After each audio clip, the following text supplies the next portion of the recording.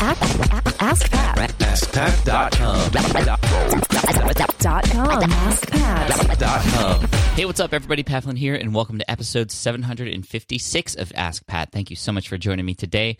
As always, I'm here to help you by answering your online business questions 5 days a week. We have an awesome question today from Jules, but before we get to her question, I do want to tell you about today's sponsor, which is DesignCrowd.com. They help entrepreneurs and small businesses outsource or crowdsource custom graphic, logo, and web design from designers all around the world. They have more than 500,000 designers from over 100 countries ready to help you with any creative and design projects that you might have. So get started today with a special VIP offer by going to designcrowd.com/askpat. Once again, designcrowd.com/askpat. All right, now here's today's question from Jules. Hi, Pat. This is Jules up in Portland, Oregon. First of all, I just want to thank you so much for everything that you do, your podcasts, your blog. I read Will It Fly. I loved it. It's helped my business so much. But yeah, I've been listening to your podcast probably for about 1.5 years now, and my business has grown tremendously in that time, and I owe a lot of that to you. So thank you very, very much. I'm grateful for all of your help and knowledge and just everything that you put out into the world. It's really wonderful, and I am grateful. Anyway, so I run the unlimitedcreative.com, where I offer creative coaching for artists. I also give advice for artists who want to create passive income with their art. And so after reading Will It Fly, I went to my clients and my followers and subscribers and whatnot and asked them sort of what was missing from what I was teaching. And one of the biggest responses that I got was how to promote their art online. So it got me thinking about creating an ebook for that purpose, to teach them how to do that. And as I was outlining the ebook, I realized that, wow, this is really more like a course, and I would like to include videos and audio and all kinds of things. So now I'm stuck sort of wondering, should I write the ebook first? And it would be sort of a condensed version, simplified, shorter, because I feel like I can knock that out pretty quick. Week or two, maybe 3 or 4. We'll see. And then continue, once that is out, work on the course, which would be more complete and thorough, and of course a higher price point. Or should I just put all of my energy and time into creating the course? I feel like that will take longer, a couple months probably, because I will have to go through some learning curves. I've never put together a course before. I don't know how to do the whole screencast thing. So yeah. Anyway, I'm just wondering, do you think it would be a good idea to write the ebook first and then create the course, or should I just go for it and put all my time and energy into creating the course? Anyway, that's my question. So I would really appreciate an answer if you have the time, and I hope you are having a wonderful day. Thanks, Pat.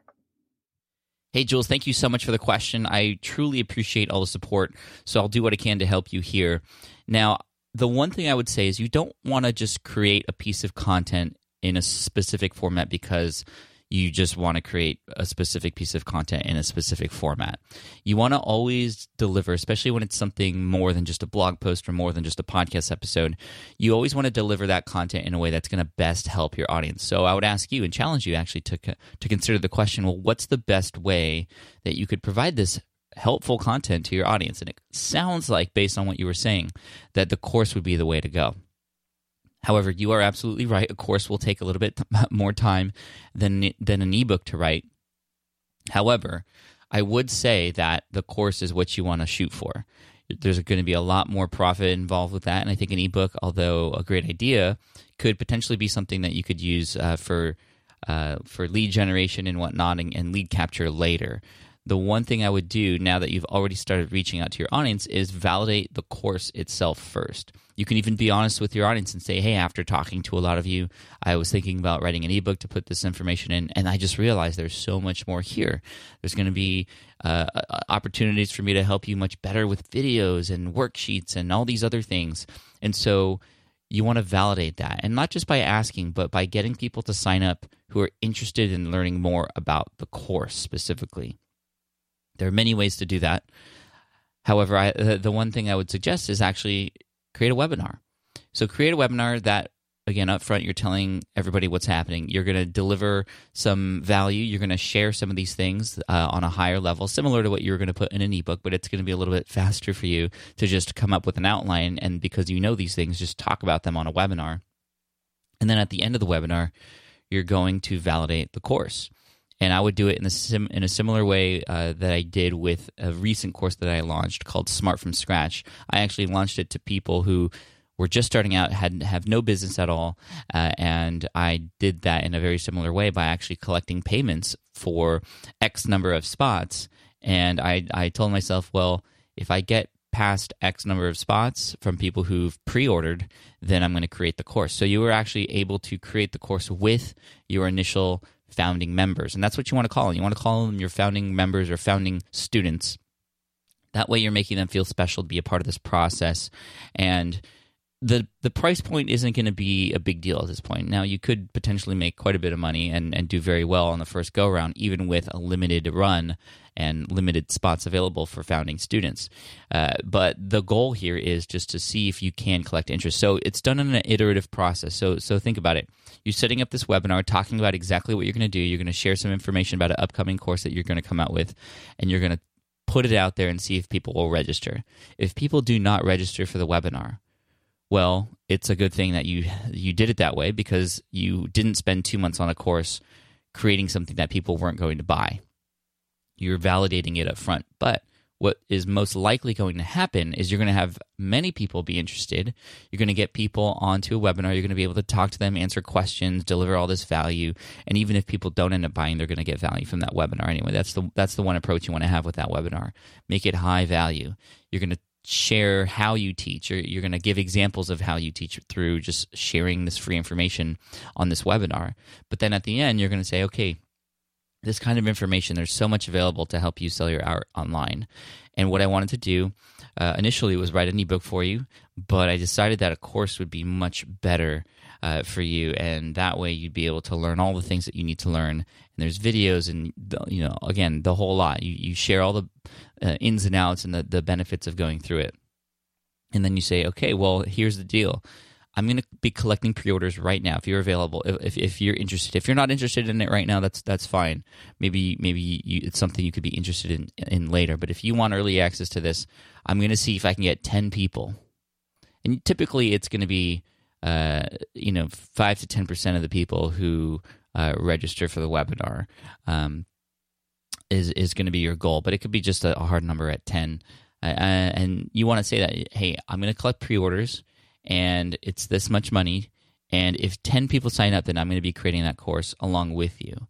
And if not, then I'm just going to refund your money, and no harm, no foul. And this is just a way for me to make sure that I'm going to be spending my time exactly where it needs to be spent for you later on.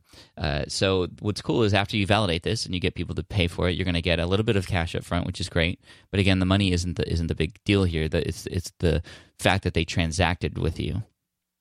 Then you can put them all in a Facebook group, for example, or have them all in an email list or something where you can then reach out to them, keep them informed. But then guess what? With those people who have purchased, you're going to have the fire lit under you to actually get the work done to create this course. And it's amazing. So yeah, I didn't even have a course available when I launched Smart from Scratch. You can all actually check out the sales page for that at smartfromscratch.com if you wanted to. And you can be on the wait list for the reopening in February or March of next year, which is really cool. So again, that's smartfromscratch.com.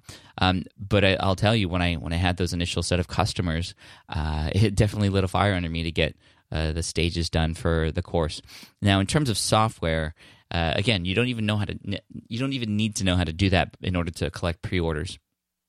You might want to collect pre-orders using a tool like Gumroad if you don't have one already available to you. Or you can just literally say, hey, PayPal this much money to this account here, and then you'll be on that list. In terms of software to help you create the course, I'm using Teachable. I love Teachable. It makes it really easy, and what might take most people months to do, trying to create software, find the right one. Teachable just has already for you so that you can just create the videos and put them in there, drag and drop them in there, put text in there, worksheets, quizzes, all those kinds of things. It's just laid out very, very nicely. They have a team of 20 plus people over in Brooklyn, and I visited their office last month, and it's all dedicated to just helping people create their courses and helping the course students actually get through the courses and deliver value that way. So that's the first thing I would recommend. So go ahead and go to askpat.com/teachable if you want to check that out. And then finally, in terms of screencasting, that is something that would be really helpful for you as well, like you said and you hinted at. So ScreenFlow, if you have a Mac, would be the software of choice, in my opinion.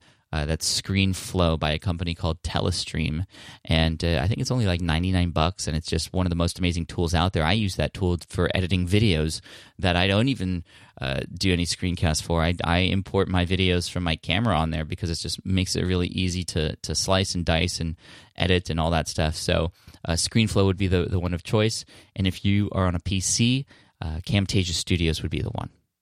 So, Jules, I hope that answers your question and gives you some food for thought. And an ebook can always be written later, or you can take one component of your course, or maybe even once you have the course ready and it's already out there, you can take one lesson and turn that into an ebook. And you don't have to go into just thin content across the board, but go pretty heavily on one piece that would maybe is the most asked question or something. And you can turn that into an ebook that can be either put on a landing page to generate email subscriptions, or that's even something you could advertise with on Facebook to get interest and then get people into your funnel to hopefully then see your course being offered at the end of that. So great. Thank you so much, Jules. I want to send you an Ask Pat t-shirt for having your question featured here on the show, and I want to wish you all the best of luck. Please keep me posted on the process, and shoot me a picture of the shirt if you have the opportunity to. And for those of you listening, if you have a question that you'd like potentially featured here on the show, just head on over to askpat.com, and you can ask right there on that page. Thanks so much. I appreciate you, and here's a quote to finish off the day by Howard Schultz, the CEO of Starbucks. He says, "Risk more than others think is safe. Dream more than others think is practical." Wise words. All right, take care, and I'll see you in the next episode of Ask Pat.